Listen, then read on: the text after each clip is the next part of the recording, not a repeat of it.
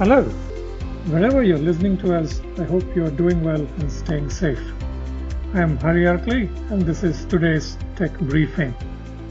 WhatsApp's December policy update kicks in on Saturday this week, and users who still haven't agreed to the update will not immediately have their accounts deleted or lose functionality of WhatsApp on May 15th, the effective date for the update, according to a post on WhatsApp's website. However, users who haven't agreed will start seeing a persistent reminder on their app after some weeks. From that point on, they will have limited functionality on WhatsApp until they accept the updates. This will not happen to all users at the same time, according to WhatsApp. Users won't be able to access their chat lists, but can still answer incoming phone and video calls. If they have notifications enabled, they can tap on the notifications to read or respond to messages or call back missed phone or video calls. After some weeks of limited functionality, and WhatsApp says several weeks, and we don't know how many several weeks are, users won't get incoming calls or notifications, and WhatsApp will stop sending messages and calls to their phones. In other words, at some point, WhatsApp will stop working on your phone unless you accept the updated policy. In December, WhatsApp announced an update to its policies on how user data related to their interactions with businesses will be used. The announcement caused a fair amount of confusion and a backlash, which led WhatsApp to delay asking people to agree to the updated policy by 3 months from the original date of February 8th. In separate WhatsApp news, Android Police reported last week that WhatsApp is working on enabling users to use an account tied to the same phone number on multiple devices, similar to how we use various other apps on multiple devices.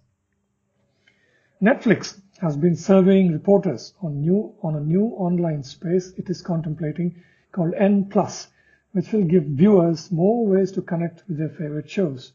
So far, Netflix has used platforms like YouTube and Instagram to promote its originals with content like interviews, trailers, podcasts, and so on. N+ could add other features like custom playlists, text site protocol reported, which was sent the survey.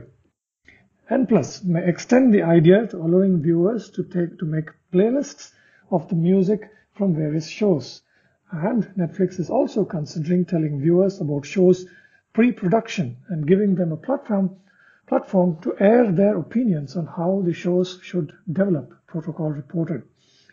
According to the survey, N+ would include text, image, and video feeds you can sign up for, news, interviews, analysis, deep dives, games, how-tos, audience conversations, music, podcasts, and more.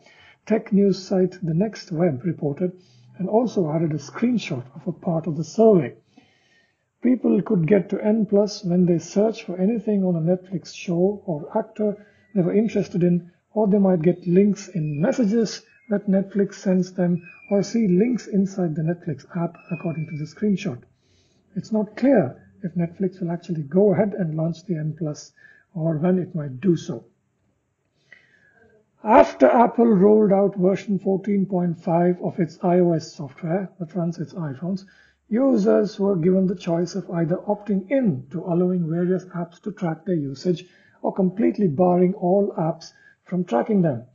In the first case, you get a pop-up from an app that says, allow tracking or ask app not to track, and you can choose what you prefer.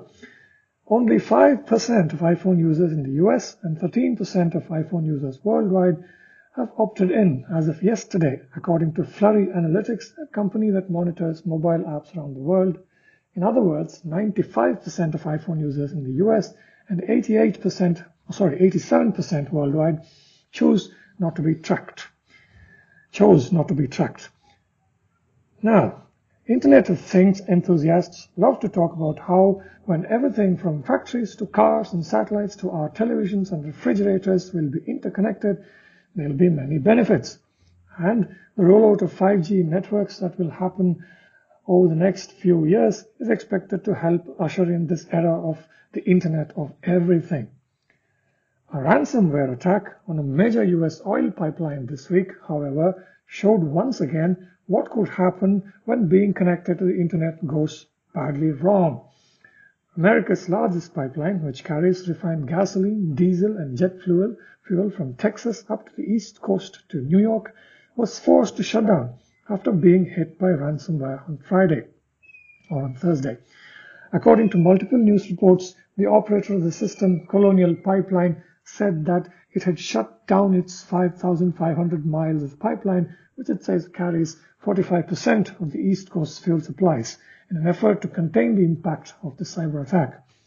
US President Joe Biden has issued an emergency order that allows transportation of fuels by road, the BBC reported. The attack was carried out by a criminal group called DarkSide, which infiltrated Colonial's computers on Thursday and downloaded 100 GB of data, according to the BBC's report. Colonial Pipeline said its computer systems had been hit by a ransomware attack, meaning a criminal group or groups that managed to breach the systems and are holding critical data to ransom. Colonial Pipeline said it had shut the pipeline itself as a precautionary measure, fearing that the hackers might be able to attack weak parts of the pipeline with the data they had accessed, New York Times reported.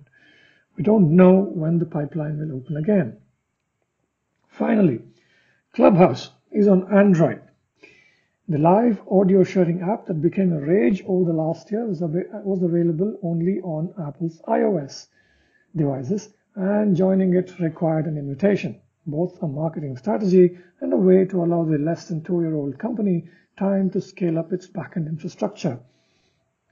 Today, we are thrilled to share that Clubhouse for Android will start rolling out in beta immediately, co-founders Paul Davison and Rohan Seth said in their blog on Sunday. Clubhouse's initial success helped the entrepreneurs raise money from investors including Andreessen Horowitz and quickly attain the coveted $1 billion valuation in January. In April, TechCrunch and Reuters, among others, reported Clubhouse closed the Series C funding round at a valuation of $4 billion for Alpha Exploration, the company behind Clubhouse. We will begin gradually with the US today, followed by other English-speaking countries and then the rest of the world, the founders said in their blog. Our plan over the next few weeks is to collect feedback from the community, fix any issues we see, and work to add a few initial features like payments and club creation before rolling it out more broadly, they said. If you're an Android user, you can download Clubhouse for Android and sign up now to be alerted once it's available in your area, they said. In India, if you go to Clubhouse on Play Store, you will be prompted to pre-register and then choose Install when available. And if you're interested, you can find that blog on clubhouse.com and more information via an FAQ linked in the blog post. Some commentators, however, have argued Clubhouse Android may be too late, as competition is coming from Twitter, Facebook, Spotify, LinkedIn, Telegram, and Discord, among others. Twitter's Spaces audio streaming feature, for example, is already open to any user with 600 followers or more. That's it for today's briefing.